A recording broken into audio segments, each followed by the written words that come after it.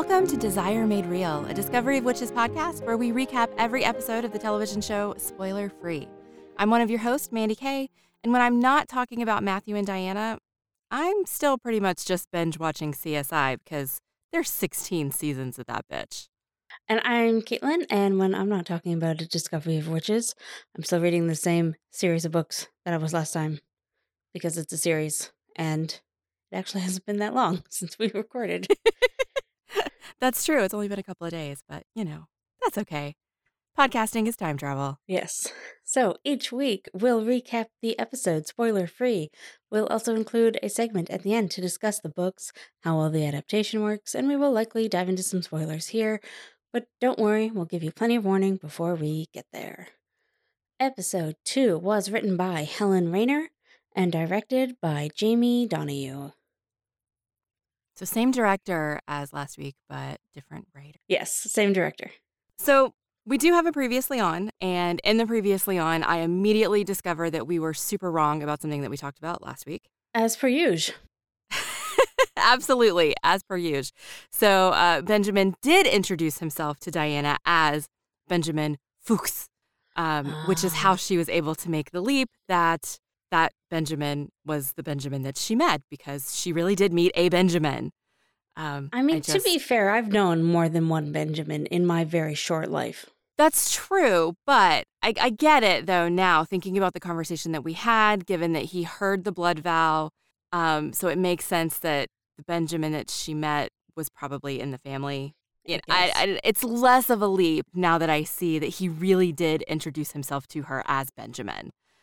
I just couldn't remember if he had used his name or not, but the previously on has our backs and decides to tell us the episode later how wrong we were in the previous episode. That sounds about right for our show. It does. It comes out and then everybody's like, you were wrong, you were wrong. Yeah. Not that I'm complaining. Fair enough. The previously on does call back a few other things that we need to remember. Domenico reminding us that it's the blood-raged vampire who stole the portraits. We get a scene of Gallowglass is in it just because we always want to see Gallowglass, right? Chris learns about creature problems. We're reminded about Father Hubbard, since we didn't see Father Hubbard in the first episode. And, of course, Benjamin, we learn we're wrong. So many times we're wrong. I always think kind of it's depressing. Hilarious, because whenever I'm taking my notes, without fail, I just skip over the previously on. So I'm like, yep, we've already done that. But then but it's like every time I skip over it, and then I come in and I'm like, oh, Mandy always talks about the previously on. I do. Well, especially since for the U.S., I guess for North America, they didn't drop all of the episodes. It's week by week. And so the previously on is helpful. It's less helpful when you're just binging the whole thing, but it is helpful if you have to wait a week and you're trying to remember what happened. There's a very long cold open for this. I mean, it's like 4 minutes long before we get to the opening credits, but it's good. It's 3 separate scenes, which we don't usually get 3 separate scenes in a cold open. It's usually just one, but they're all important and they dive you right in. I didn't write down when the opening credits were. Is it after the Jack reveal? Yeah, after the Jack reveal. Yeah, so that is a long time. It is a long time. So we open with Father Hubbard, modern day, and modern day Father Hubbard, who just looks weird. He does look weird. I suspect it still looks greasy, but he does. But he's tried to clean himself up and not look. Glasses are a nice touch. I'm sure vampires don't need glasses. That's a fair point. But it does make him look a little sophisticated. But he's wearing a suit. I don't know if he is here, but he is later at least. He is. And it's just weird. Yeah, and the slicked back hair. So even though it's still greasy, but it's slicked back, so he's at least brushed it. I don't think he owned a brush in 1590s. So yeah, I want to specify that I'm sure the actor looks perfectly normal in his day-to-day life. But because I know him and I first saw him as a 1590 basement vampire, right? And now he's not in the basement. It's weird. It is weird. It's very weird. And surprise, surprise, Benjamin is with Father Hubbard. Dun, dun, dun. What? Benjamin's asking about someone that Hubbard knows. We don't know who at this point. And Hubbard is very clearly unhappy I think he even says, "Why won't you just leave him alone?" Yeah. So opening the episode with some questions like, what's happening? It's Why Jack. do Father Hubbard and Benjamin know each other? Sorry. And then we move over to the lab, and something that I like that they do here, and they utilize this throughout the series, small spoiler, whatever, is that Diana looks more pregnant, so you can tell how much time has passed, like that it isn't Yes. just 1 or 2 days later, it's like at least a couple weeks later. I think that was smart of them. Yes. So here we get Miriam and Chris updating Matthew on the progress of their research. So clearly they've spent time working on this. Yeah. It's way more complex than they thought. They need more people. They need more blood samples. And Chris and Miriam, oddly enough, Miriam is also championing for this. Chris and Miriam both want more researchers brought in because they need, otherwise this is going to take years and years and years, and they don't have years. Yep. So then Matthew and Diana leave, and they're, kind of talking about the problem. And Matthew's like, we only have weeks because the babies are coming and we need to find it. And they run into a vampire who kind of stops them in this parking garage. It kind of looks like a meeting of the mafia. It does, right? Yeah. Like one fancy black car stopping another fancy black car. Someone's going to get shot up. It's weird. Yeah. And we get the best reveal. Like, Father Hubbard has brought us Jack Blackfriars. Yay! As a grown-up vampire. What? It's amazing. It's amazing. And I have to say, the casting for Jack, for grown-up Jack, it's Toby Regbo, and he's amazing. Like, the similarities, like, he looks like little Jack grown up. Yeah. He looks great. I feel like we talked about this when the casting was announced, but whatever. We can talk about it again. He looks great. I love that Diana was just immediately like, it's Jack, and ran over there and hugged him. Yeah. That was so nice. Yes.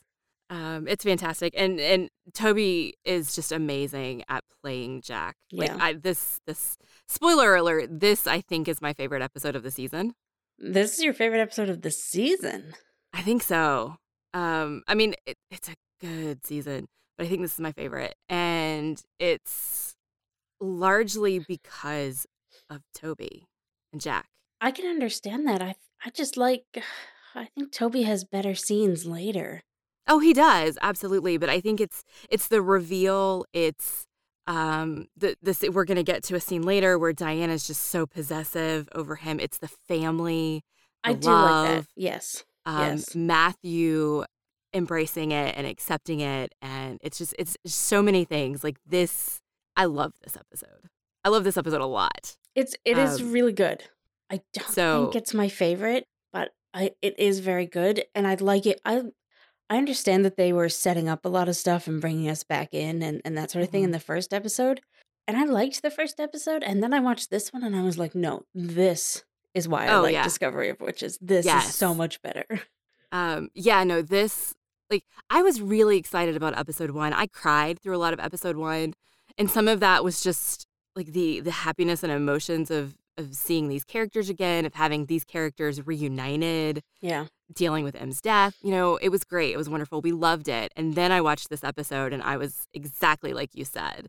Like, they set the bar so high with this episode that and that may be another reason why I think this is my favorite episode of the season.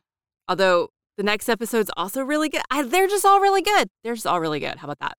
I also feel like this one is a lot less choppy than the first episode. It is. It's still choppy, but it's not like we're just going to cut to show you no dialogue, just people. Yeah. Every scene matters here. I feel like every scene mattered in the first episode, but also they just had a lot to get through to set everything up. And here they can take a deep breath a little bit. Yep. Which they let us do here now with opening credits. Like, oh my God, Jack's back. Opening credits. Oh, and then this next scene, it's good. Mm-hmm. We're back at the house in London. Everybody's there. They've brought Hubbard and Jack. Sarah's there. Marcus is there. Everybody's there. And Hubbard tells the story. Hubbard turned Jack because Jack was dying of the plague. Yeah. And Matthew is pissed, obviously. But, Hubbard kind of puts him in his place and is like, you left him heartbroken. He went to the docks every day looking for you desperate for information about you because you just left him. And eventually Hubbard had to tell him the truth. And this is where Matthew discovers that Diana gave Hubbard a drop of her blood last season. Yes. And we don't get shouty Matthew in this episode like we did last episode, but he is pretty pissed here. He is pretty pissed, and I understand why he's pissed. I just wish he had a moment where he turned it off and was a little more welcoming to Jack. We do get that later, but we certainly don't get it here. Yeah, I just feel like it feels like when parents are arguing in front of children, you know?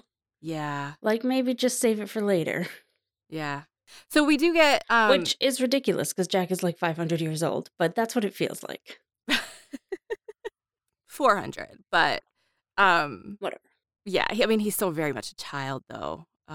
But there's a nice moment between Diana and Matthew, because they do go off separately. They're in the bedroom, you know, and she's like, why are you so mad? And he talks about how he chose death, right? Because that's how he got turned. He tried to commit suicide when Isabeau found him and turned him. And Diana's like, well, do you wish you had succeeded, that Isabeau hadn't turned you?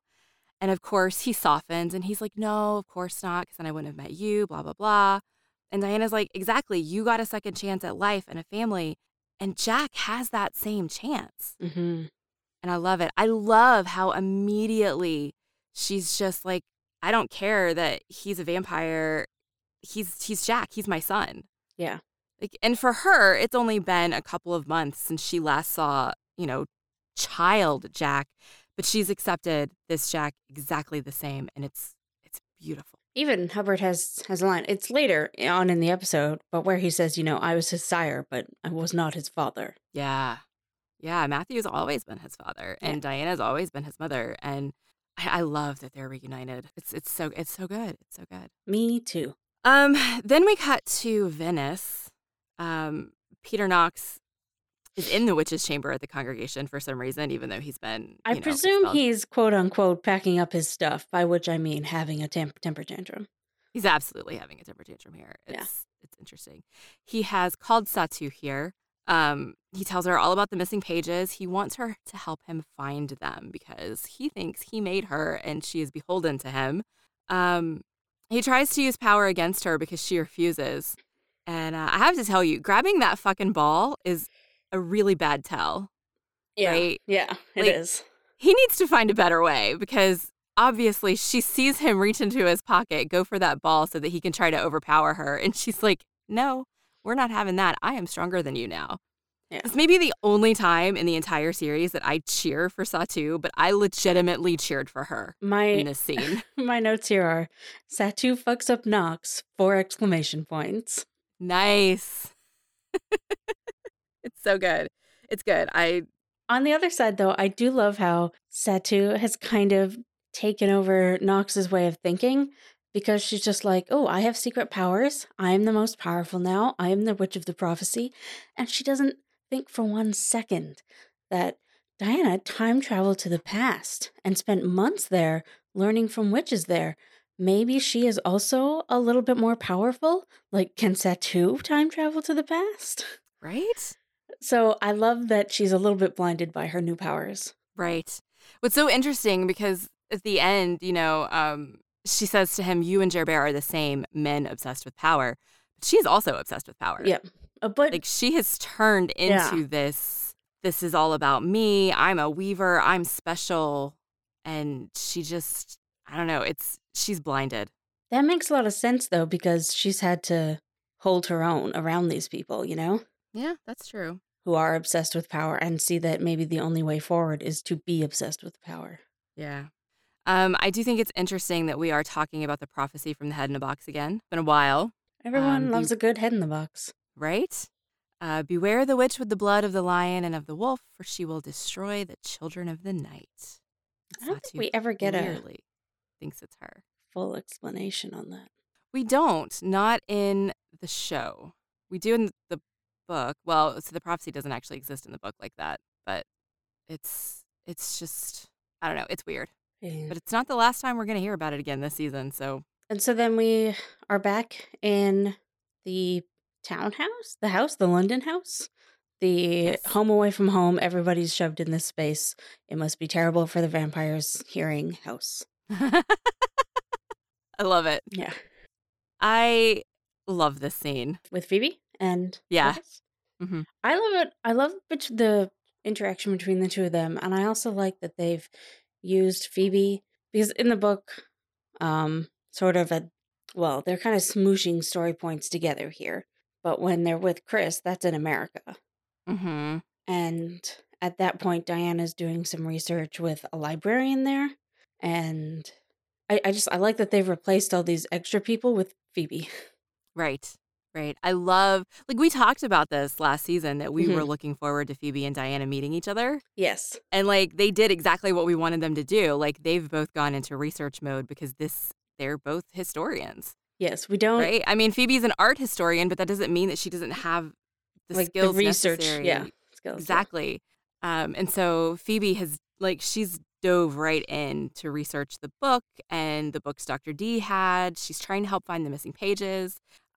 It's beautiful. You know, where's the best place to hide a page? Well, hide it in another book. So where did all of Dr. D's books go? And she's tracing all of that, and it's beautiful. And then Phoebe has some really super insightful comments about Matthew that go back to what you were talking about Matthew in the last episode. Mm-hmm. She just flat out says, I think Matthew's feeling guilty about Jack. Yeah. And I love that we get that insight from Phoebe, who has had, I mean, we haven't seen, she's been in the house for months. So obviously she knows them more than she did in that one scene that we saw them together last episode. But for Phoebe to be the one who's being insightful about it when she's quote unquote the most outsider. Sometimes it takes an outsider. Nice. Yeah. And she had a line at the end, well, you know, because Marcus is like, well, he comes from a world where family and you have to obey and be loyal. And Phoebe's like, but he married a 21st century witch. He's going to have to change. Yeah. Love it. It's fantastic. Oh, then we get the moment between Jack and Matthew. Which is a good scene and also a what the hell kind of scene. Yeah, I really love Jack here. He is strange, like he's sort of closed off, sitting on that chair, all curled up on himself. But he's also kind of vulnerable when he starts talking to Matthew. His whole face just lights up when he talks to Matthew. Yeah. He's so excited. Like, I love it because he asks Matthew outright, why didn't you want me to become a vampire? Mm-hmm. But he doesn't give Matthew the chance to answer. He just kind of keeps going. And so Matthew never has to answer. And Jack kind of opens up and, you know, says that he knew that if he became a vampire, it would give him a chance to find Matthew and Diana again. And Matthew finally opens up here. And this is where Matthew tells him that he's glad he's here. And Matthew softens and opens. And it's a beautiful scene between these two. I love them. I love watching Matthew open up and be softer, especially on the heels of an episode like last week's where Shouty Matthew was the worst Matthew. Yeah. It's so good. And to see Matthew Good do the work of being able to play both sides of that coin. Yeah. It's good. It's good. And then the reveal. Like this freaking casual reveal. Like, what the hell? Like, I'm glad they do this for the audience's sake before we get to that scene with Baldwin, but God, they just like pan over and see Jack has the portraits. Like, there's no buildup, no nothing. It's just like, oh my God, it's Jack. And if you're like me and you always forget that it's Jack because they want you to believe it's Benjamin so badly, like, it's a little bit of a mind fuck there. I like it. Oh, it's fantastic, but it's so casual. Yeah. It's just like, doot. Oh, Jack has the portraits. I mean, you could make an argument. I mean, we know it's not true, but you could make an argument that Benjamin stole them and gifted them to his favorite grandson. Yeah, but at this point, we don't know. No, I know. I'm just the connection I'm between being an Benjamin ass. and Jack. Yeah, I understand that. Okay, his favorite grandson. Yeah, no, but it's Jack, which is even more heartbreaking after the scene that we just had between Jack and Matthew. Yeah. He's so excited to be back with Matthew, and Matthew loves him, but oh no, Jack is the blood rage killer. Well, it fits with how when just as Matthew was leaving the room, he was like, "We've a lot to catch up on," and then Jack was like, "Or clean slate." We Yeah. just start new, and you can see how much he just wants to forget all the shit that's happened. Yeah. And then we go back to the lab. I do like this scene with Chris and Matthew and how they do decide to let everyone in. I just wish Mm-hmm. they'd gone a little bit more in depth into it and what their plan was. Mm-hmm. Because as far if you're just watching the show, it's like, oh, they let these kids know, but in the book, it was this whole thing. They were going to have these kids come in, and then when all the research was done, they were allowed to publish and like put it out into the world. Vampires are real, folks. Oh, I completely forgot about that. And that was like a decision that they all came to because, like Chris was saying in the earlier scene, it's going to happen, and it may as well happen on their terms. Right. Yeah. Yeah. I remember in the book, there was at least one demon in Yeah. the students. Yeah. And of course, they didn't address, none of that made it into the show. But Which they've got so much to do, so makes sense. yeah. Yeah. It does make sense. But I really like the bit in this scene, though. You know, Matthew keeps insisting that Chris can't understand the fear of telling humans, and he's so adamant, you know, we're not going to bring more people on. And Chris comes back with, I'm a black man from Alabama. Believe me, I understand what humans are capable of. Yeah. I love it. You know, like Matthew can't say anything against that at Yeah. all. And Matthew sees it, and you can see in his face. He does Mm-hmm. he does his good face acting there that we talk about a lot with Matthew Good. Matthew Good is so good. Yeah. This is also where we learn that Marcus had children in New Orleans. And they need to go there because we need more blood samples. So they need to get on board with the family. And it's kind of a lot of information dumped on us here. But then we get to the tense scenes of the episode. But, I mean, just before that, though, we do have Jack and Gallowglass bonding over how much they miss Diana, and it's pretty cute. It is. It is. Gallowglass and Jack are working on motorcycles in the garage, I guess. I think Gallowglass is working on one, and I think Jack is playing with one. Okay, that's fair. I like it. And then Baldwin walks in. Fucking Baldwin. And just because he doesn't know Jack, he kicks him out, calls him one of Hubbard's strays.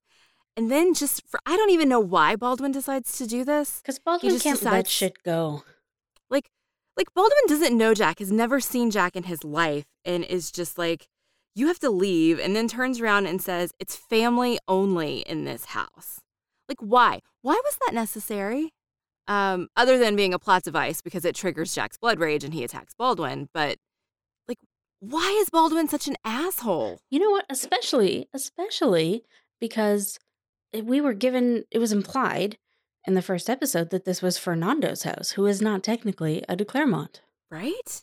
So you know what, Baldwin? Shove your whole self up your own ass. Exactly. You'll probably smell better.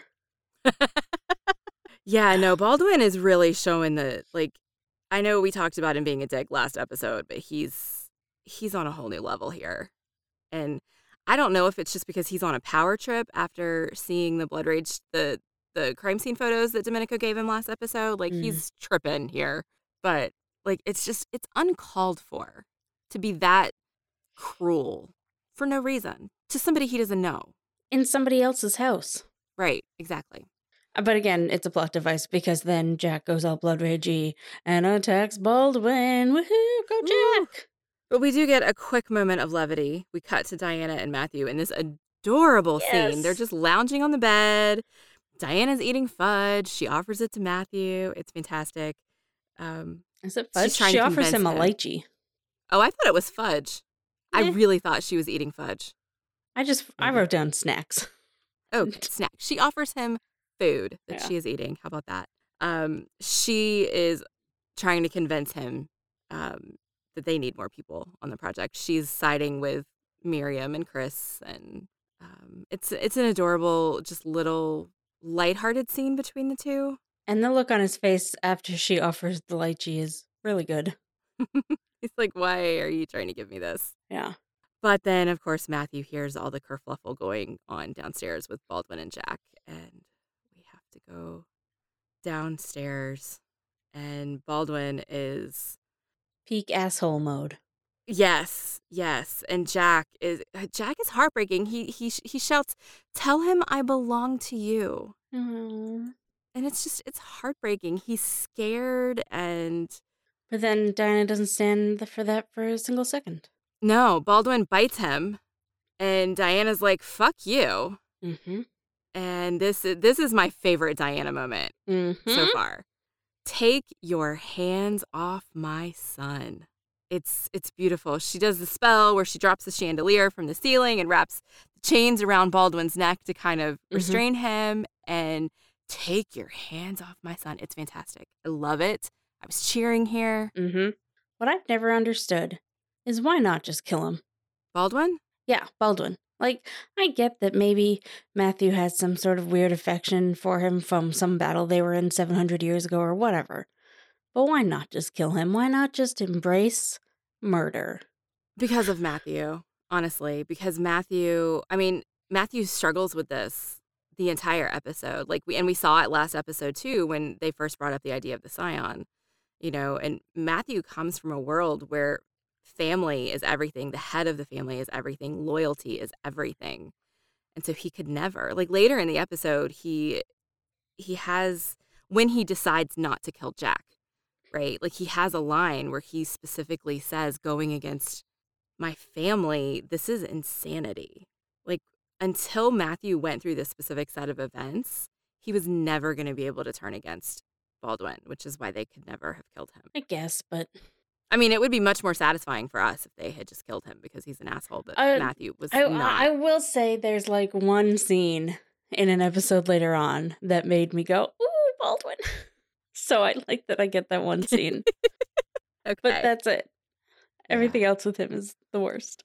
Yeah. So here, Diana gets Baldwin to let Jack go, and Matthew has to convince Diana to let Baldwin go. Yeah. And then Baldwin reveals that Jack is the Blood Rage killer because he bit him and saw his childhood, his memories, and what happened later. So now that Baldwin knows this, he orders Matthew to kill him. And in another heartbreaking moment, Matthew gets on his knees in front of Baldwin. Yep. Promises that he did not know about the Blood Rage, that he was not harboring a Blood Rage vampire. He didn't know. Jack runs off because wouldn't you? Mm-hmm. Your father's just been ordered to kill you. Of course you run away. And Diana steps in and tells Matthew, no, you're not going to kill my son. A lot of stuff happened there. That was intense. Yes. And I think the question on all of our minds is, how does Jack have Blood Rage? And so we must go to the source. Hubbard. And the family connection is revealed. Benjamin is Hubbard's sire. Which means Hubbard is Matthew's grandson, which I'm sure makes Matthew so happy. So very happy. Yeah. This scene, though, it's clear how much affection Hubbard has for Jack. Mm-hmm. And I appreciate that, given the Hubbard that we get in season 3 is so different from the Hubbard that we got in season 2. Well, I hated Hubbard in season 2, and I like and respect him in season 3. See, the thing about Hubbard in season 2 is I actually did like him. He had good goals. He was kind of creepy and weird, but he really just wanted to protect people, and he didn't care about the Covenant. He was like, any creature, I will help protect them. And especially since, the rich vampire families will protect their own, but nobody will really step into, the random street urchin vampires. Right. Yeah, no, you're right. I think I just didn't like him because... he was set up as, a foil. Yes, and clearly Matthew has problems with him, and so we weren't really allowed to see anything other than the problematic bits covered.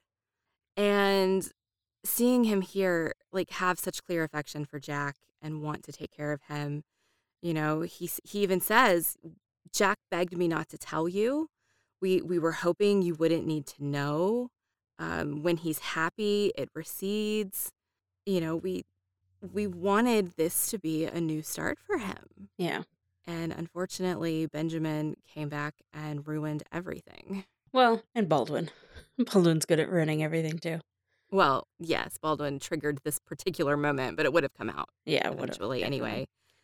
This is where we find out that Benjamin decided to use the Blood Rage as a weapon against the Claremonts. Like, he wanted Hubbard to be in that role, but of course Hubbard was just a carrier. He doesn't have blood rage. But Jack has blood rage, and so he can use Jack for his needs. And he twisted Jack, and told Jack that if he wanted to prove that he was really part of Matthew's family, he needed to kill people. And I appreciate that when Matthew hears this story, he immediately understands that this is not Jack's fault. Yeah.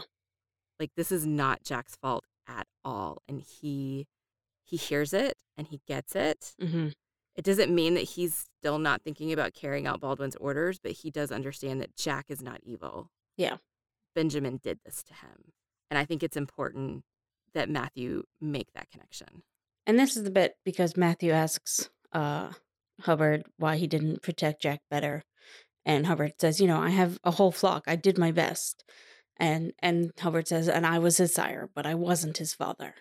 Yeah. And this, finding out that Hubbard is the blood rage carrier, gives a whole new understanding into why he's against the covenant, or maybe not against the covenant, but instead of siring his own vampires, he just adopted all the creatures. Yes.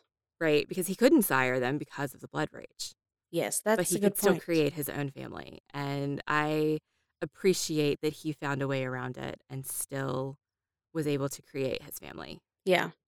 And one thing that I understand why the show is done, but that I miss from the book is we meet more of like Jack's friends. Mm-hmm. And you see that it wasn't just him and Benjamin forever, for the last 400 years. He had some friends in Father Hubbard's flock who, like, one of them, I don't remember his name, but he like sticks around and becomes Diana's chauffeur basically. And he's just a lot of fun in the book. And it's sad that we don't get to see any of the good parts of Jack's life. Yeah, because it does very much read as if it's just been Jack and Hubbard for 400 years until Benjamin came in and screwed him up. Yeah. Which is sad. It's so sad. We go back to the house. Diana and Matthew are talking. Diana, of course, wants to find Jack and help him. Matthew is actually still considering killing him at this point. And I love Sarah speaks up here. Like, Sarah doesn't have a lot of dialogue in this episode. She's just kind of in the background. But she speaks up here and she's like, this is ridiculous. You are literally looking for a cure for blood rage. Why would you kill Jack right now when you could fix him? Yeah. And, Matthew insists that you guys don't know what Jack is going through, the pain, the suffering. If I don't find him, someone else will. Baldwin, Benjamin, the congregation, somebody will find him, kill him, make his life worse. And so he's like, why can't I just put him out of his misery? But then he keeps talking himself through it, right? Mm-hmm. And he goes, this is where he has that line. He says, to save Jack, I'd have to disobey Baldwin, the head of my family. This is insanity. But Diana counters with, a father protects his children.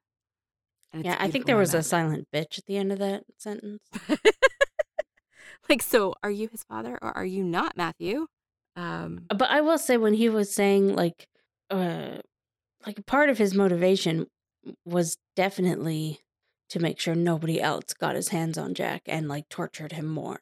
Right, absolutely. Like, he wants to save Jack one way or the other, and in his mind, killing Jack is saving Jack. Yeah. And he did sound heartbroken about it. Absolutely. He's heartbroken that Jack has experienced these things. He's heartbroken that Jack has blood rage, that he can't control it, that he's clearly in pain, that he's been manipulated, that he was manipulated in Matthew's name. Yeah. Like, it's awful. And Matthew is clearly in distress. But I love that this issue is black and white to Diana. He is my son. Yeah. He may not be my son by blood, although it turns out he kind of is at this point. Matthew's but he is my son. And we're not going to kill him. Like, there's no question. Mm-hmm. Like, even when she finds out that Jack is the blood rage killer, like, she's heartbroken and she looks at Jack and she says, is this true? But there's no hatred or condemnation. It's, we need to help you. I still love you. You're my son. And it's Diana's loyalty here rivals Matthew's, but it's for a different reason. She is loyal out of love and he is loyal out of duty. Yeah. And I love that juxtaposition. I do also think Matthew is still thinking of his family as the people who came before him and not the people who are coming after him. Oh, that's good. Yeah. Yeah. And I think this is kind of where he makes the switch in his mind as him being the leader, not the son. Yeah. I think we get it for sure like later when he finds Jack later. That's really Mhm. when he makes that leap, but it's starting here for Yeah, sure. sorry, I meant this episode, not this Yeah. particular scene. Yeah. He leaves to go find Jack after Diana hits him with that a father protects his children, but we still don't know what he's going to do. And that takes us into the next scene where it's Phoebe and Marcus says that Matthew is out hunting Jack. And Yeah. Phoebe rightly questions the use of the word hunting. And this is when we find out about how Matthew killed all of Marcus's family in New Orleans if they had blood rage.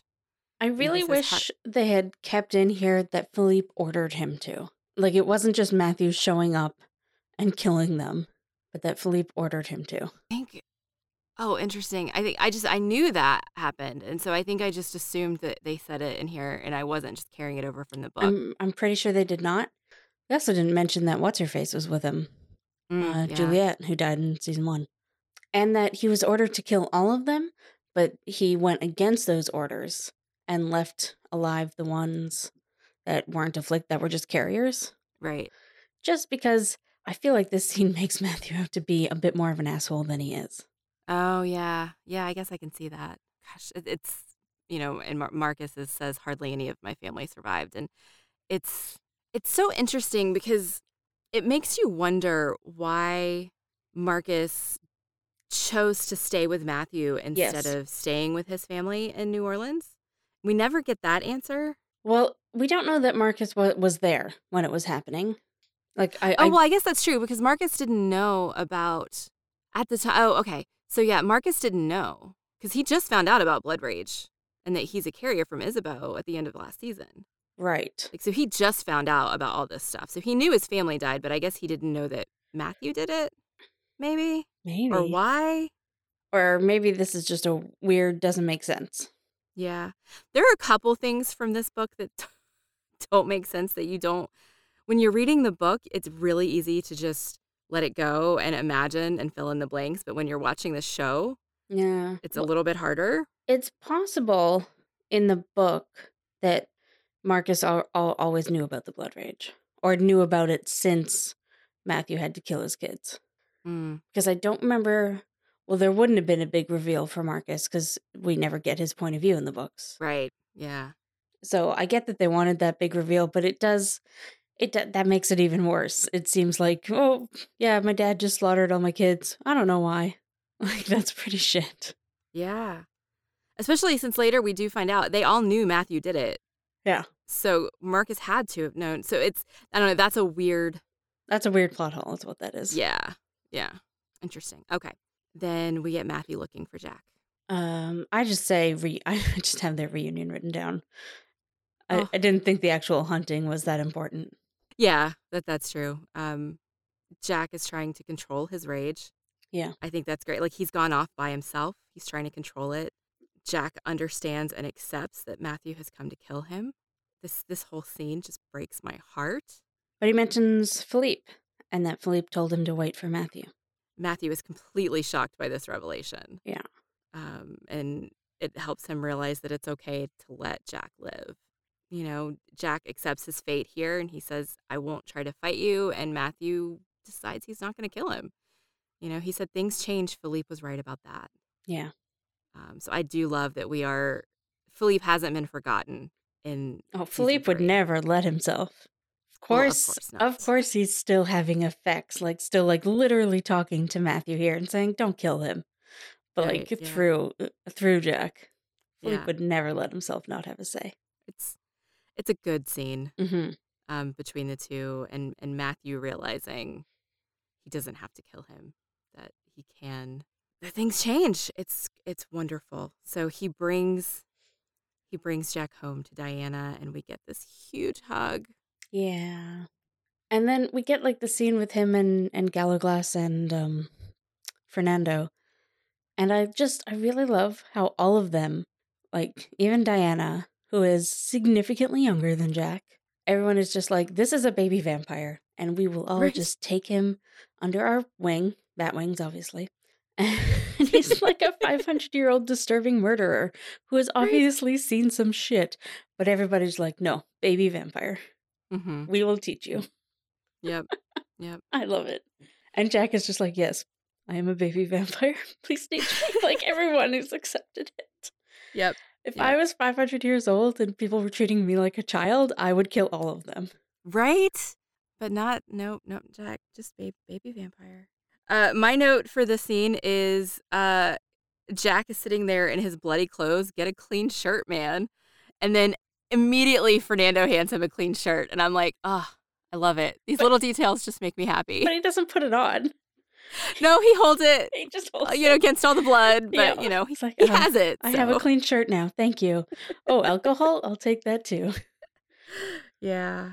And I like this. This is where, we learn that Fernando is the one who helped Matthew get his blood rage under control. And it's implied that, Fernando and Matthew will both help Jack get control. Love it. It's great. It is great.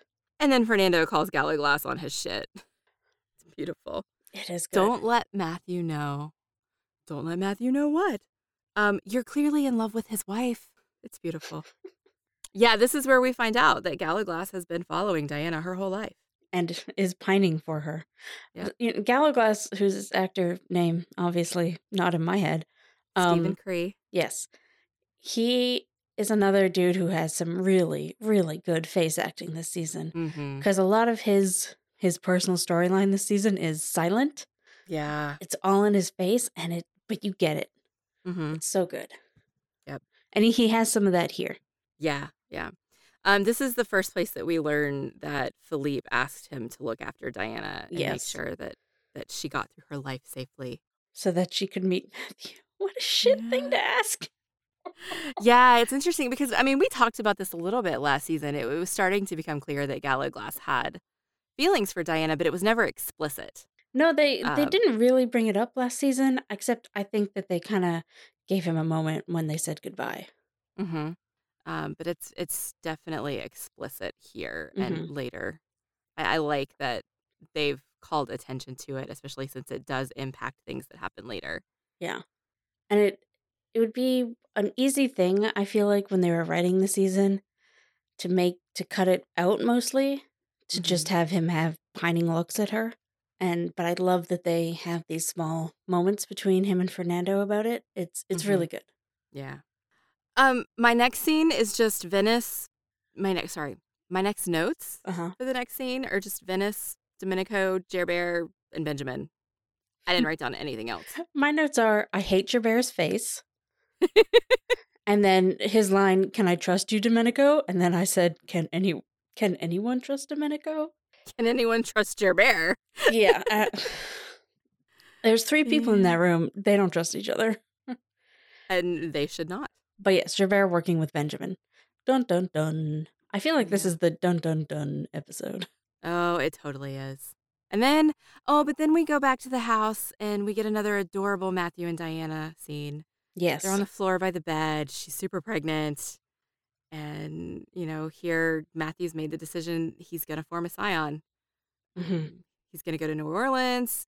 And Diana says, I don't want to be without you. They're so cute. Love it.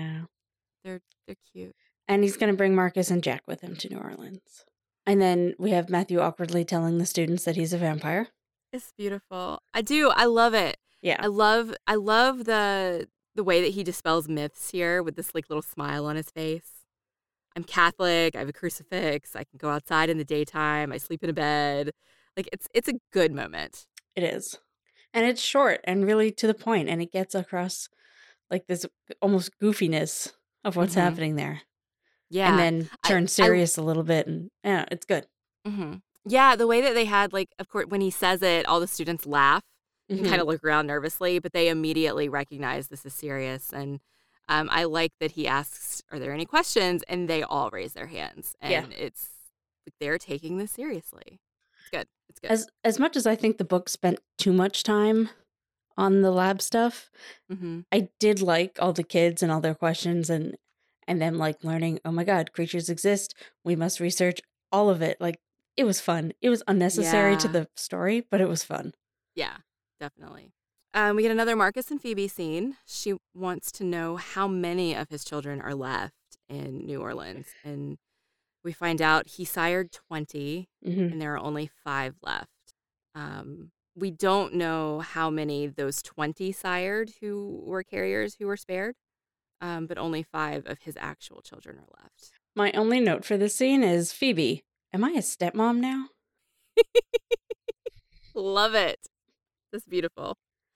I really love Phoebe and Marcus this season. Their relationship has clearly grown a lot.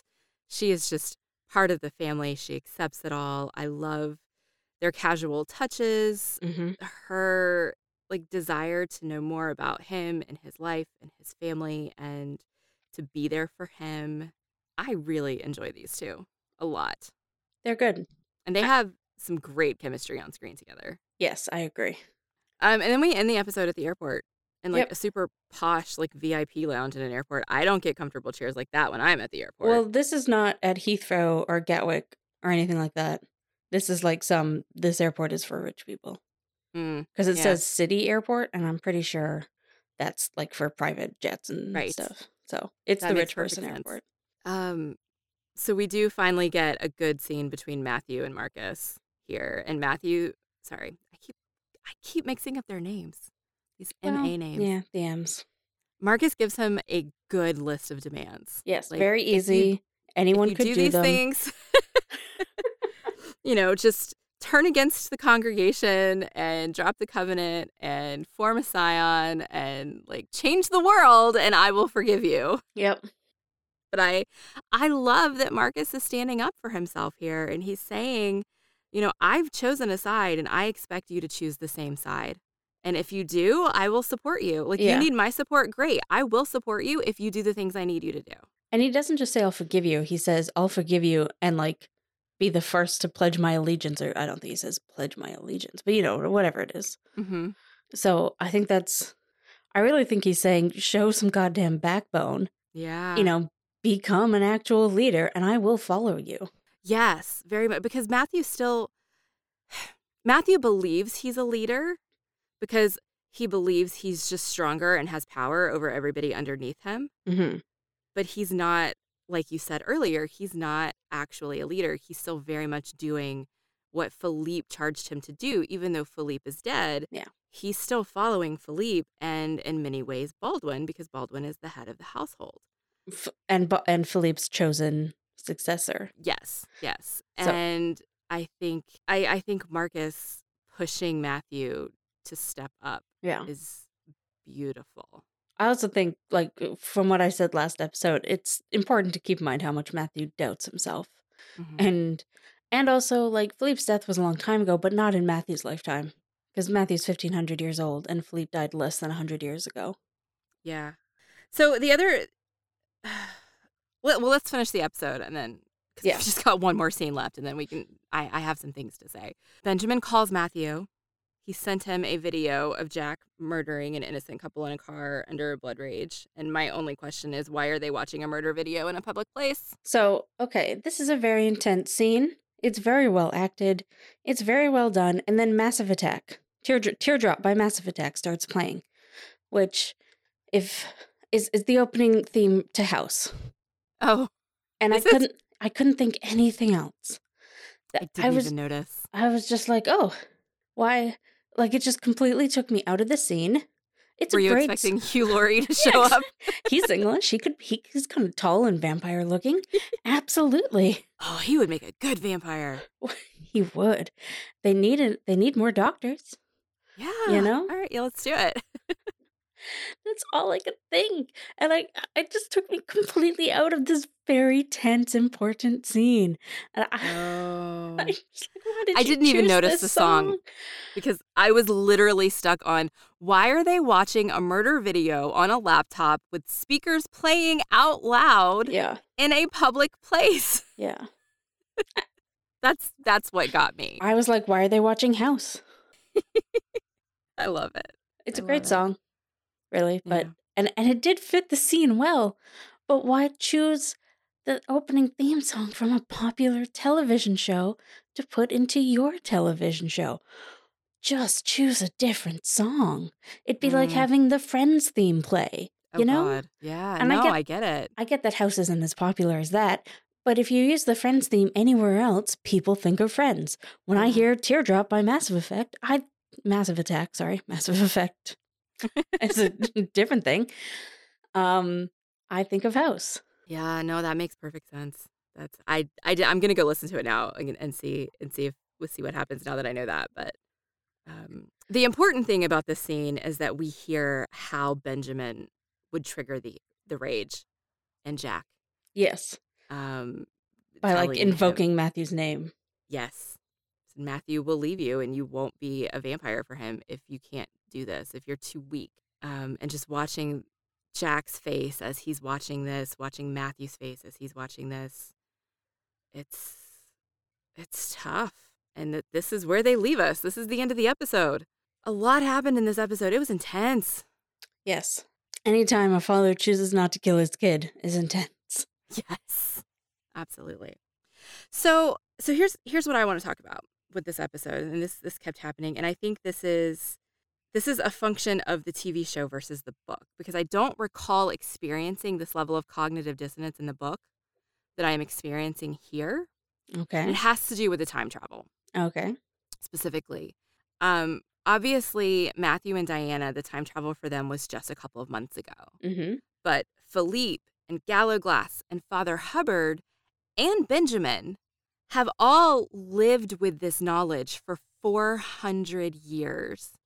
I mean, Philippe's no longer living with it, but yes. Well, I mean, but he did for 300 years. I was making a joke. Carry on. Okay. Sorry. And so, like, so many things should have gone wrong over the course of those 400 years because these people know, right? But somehow Philippe managed to continue being the old Philippe to the old Matthew for those 400 years. Like it feels like there's some holes into how this whole thing works. And recognizing that, okay, Philippe chose Baldwin to be his successor because he knew about future Matthew and what future Matthew was going to do and be and what future Matthew would need. I can get behind that, but there's just so many places over the 400 years where this all could have gone to shit. Okay. How did it not? And why don't we talk about that? Some important things to remember. Benjamin knew that Diana had the blood mark, the blood vow, but he didn't know anything else. He didn't know they were from the future. Like, he could not have gotten close to Philippe unless Philippe wanted him to. So he was probably searching for what was going on there also. He didn't just got know lucky anything. with Hubbard siring Jack. Yeah. He just kind of got lucky there. Okay. Yeah. I think that's important to remember because Benjamin didn't actually know anything other than Philippe had apparently adopted a witch. Okay. That's a good point. Thank you for reminding me of that. And it's also important to remember that Philippe did not know when he was going to die. He knew that from wherever they were in the future, he was dead then. But he did not know when or how or anything like that. Right. So he had to keep acting like he would be around because he didn't know when he wouldn't. Does that make sense? Yeah, no, that makes sense. And insofar as making Baldwin his successor, he did also make Matthew the head of the Knights. Yeah. And in that way, it kind of makes they're not quite equal, but it gives Matthew some room. But how did Jack, I guess because we find out that Hubbard told Jack about the time walking, so Jack would be aware that any Matthew that he came across would not be his Matthew and would not know him. Yes, and we do find out in this episode, and similarly in the book, that Philippe came to talk to Jack. Yeah, okay. All right, maybe I think that's why, because I don't remember having any of these questions or issues in the book, so I feel like in the book it was handled in such depth that it worked for me, but in the show they've had to cobble so many things together and cut so many other things that it just feels like it's so fast and like there are holes. It's not perfect, but I don't think they bungled it as bad as the Marcus Blood Rage thing, which makes no sense. Yeah. Okay. All right. Fair enough. I do like it does make me really angry at Philippe that he didn't take Jack more under his wing and keep him away from Benjamin, but I felt that way in the book too. It was bullshit. He could have done it and kept him away from Matthew. Yeah. All right. I think anything else that we have to say is going to be spoilery. So if you don't want to be spoiled, don't listen to the rest of the episode. And I think we're going to do our spoilers a little differently this time, right? I think so. Because I've actually watched the entire season, and so have you. And so have I. So we are just going to word vomit, no details, just say what we desperately need to get off of our chests about how we feel about the whole season. So if you have not watched the whole season and care about spoilers, get out. Get out while you still can. Get out while you still can. I think I'm gonna yield the floor to you, Miss Caitlin. Okay, my favorite change. Sarah gets to kill Knox. Oh, yes. And they did it exactly how I was saying. Because last week I was saying, I just want him to become unimportant and kill and die knowing that he is not important. But in the book, he's working with Benjamin and gets like this big epic kill by Diana, which sucks. But in this one, he's working with no one. His life is falling apart. And he gets killed by a witch who he thinks is way beneath him. And I love it. I love it so much. Thank you. I feel like they wrote that just for me personally. Yeah. Oh, and I mean, it's not even just that he thinks she's beneath him. Yeah. He's like, while she's killing him, he's still like, you're just an elemental witch. Do you think you have power? And then she's like, I have a spell. And she kills it. And it's beautiful. It's so beautiful. good. Yeah. No, the entire season is so good. Like, it's the best. Like, each season has successively gotten the best, has gotten better. And even though they had to cut a lot, you know, they only had 7 episodes. They had more material and fewer episodes, so they had to cut a lot. Yeah. They did it really, really well. Yes. And they changed a lot, too, like with having Knox not working with Benjamin and instead having Satu working with him. I remember we used to think that they were going to give her a better redemption than the book does, but instead they went the opposite way. They were like, no, she's an evil bitch. And I was like, no redemption for her at all. I'm okay with that, I guess. Yeah, none at all. It's I prefer this because Diana and the family did what they needed to do. Yeah. And that's what we needed. And I loved it. And I love Jack. I love Marcus and Phoebe. I love Sarah. I love all of it. I wish that we had gotten a little bit more of Galaglass. I wish, especially since we get the tattoo of Cora that he has, that we'd gotten Cora. Or at least a reminder of her. Right. Yeah. Like, they don't even use her name. Like, he's just like, it's not a dragon, it's a fire drake. And that's all we get. Yeah. Right. So I get, like, that's an Easter egg for the book fans. Yeah. The book readers. That's all it is. Like, we didn't need Cora the way that they gave us her power. Yeah. Like, she just is. She just owns it. And I love that. I love that we relied more on Diana and her own strength in the show. Yes. It's good. It was fast, but they did with the material the best they could have, I think, and it's so good. It was so good. I loved how they ended things with the congregation. That was good because like Diana was having her whole speech, and just as it was getting like a little bit like, okay, come on, you are an incredibly rich white woman with magic, with extremely powerful magic. But then she was like, so I think we should hand everything over to Agatha. And I was like, oh, okay, that makes sense. I like your speech better now. Yeah. And Agatha voting for herself. Yes. Was beautiful. So good. With that laugh. Oh, it's so good. It's so good. Yeah. But I will say, I am sad that it's done. Yeah. Like, I want more in this world. Like, I get that this story was about how... It was about Matthew and Diana. It was about Matthew and Diana, and the goal of the story was to bring Diana into her power and to make the world better for creatures. And she succeeded in doing that, and when that was done, it's over. But, like, now I want to know more about the twins, and I want to know, like, what's going on with Marcus and Phoebe, and I just want to be in their life every day. I mean, that's literally what Times Convert is. Well, I know, but okay. We're done with the show now, and Yeah. I don't want us to be done because it was so good. Definitely different from the book. I think I'm glad now that I didn't reread the book. Because it is so different? Because it is so different, but now I want to go back and reread it now that we're done. Yeah. But yeah, no, it was good. There was still a lot of All of London is Underground. Yes. The whole thing, but it's good times. I love that joke is going to follow us. It was, I like that we're having this word vomit here because I'm sure once we pick apart the episodes, we'll find things that we don't like as much. Oh, but absolutely. I'm still on such like a high of enjoying it so much that I like only speaking good things. Yeah. Yeah. Oh, that last scene between Matthew and Jack. Oh, that was so good. All of it is good. Like, I don't think I really have. I mean, I will. When we nitpick it, I will have things to complain about. Yeah. But I don't.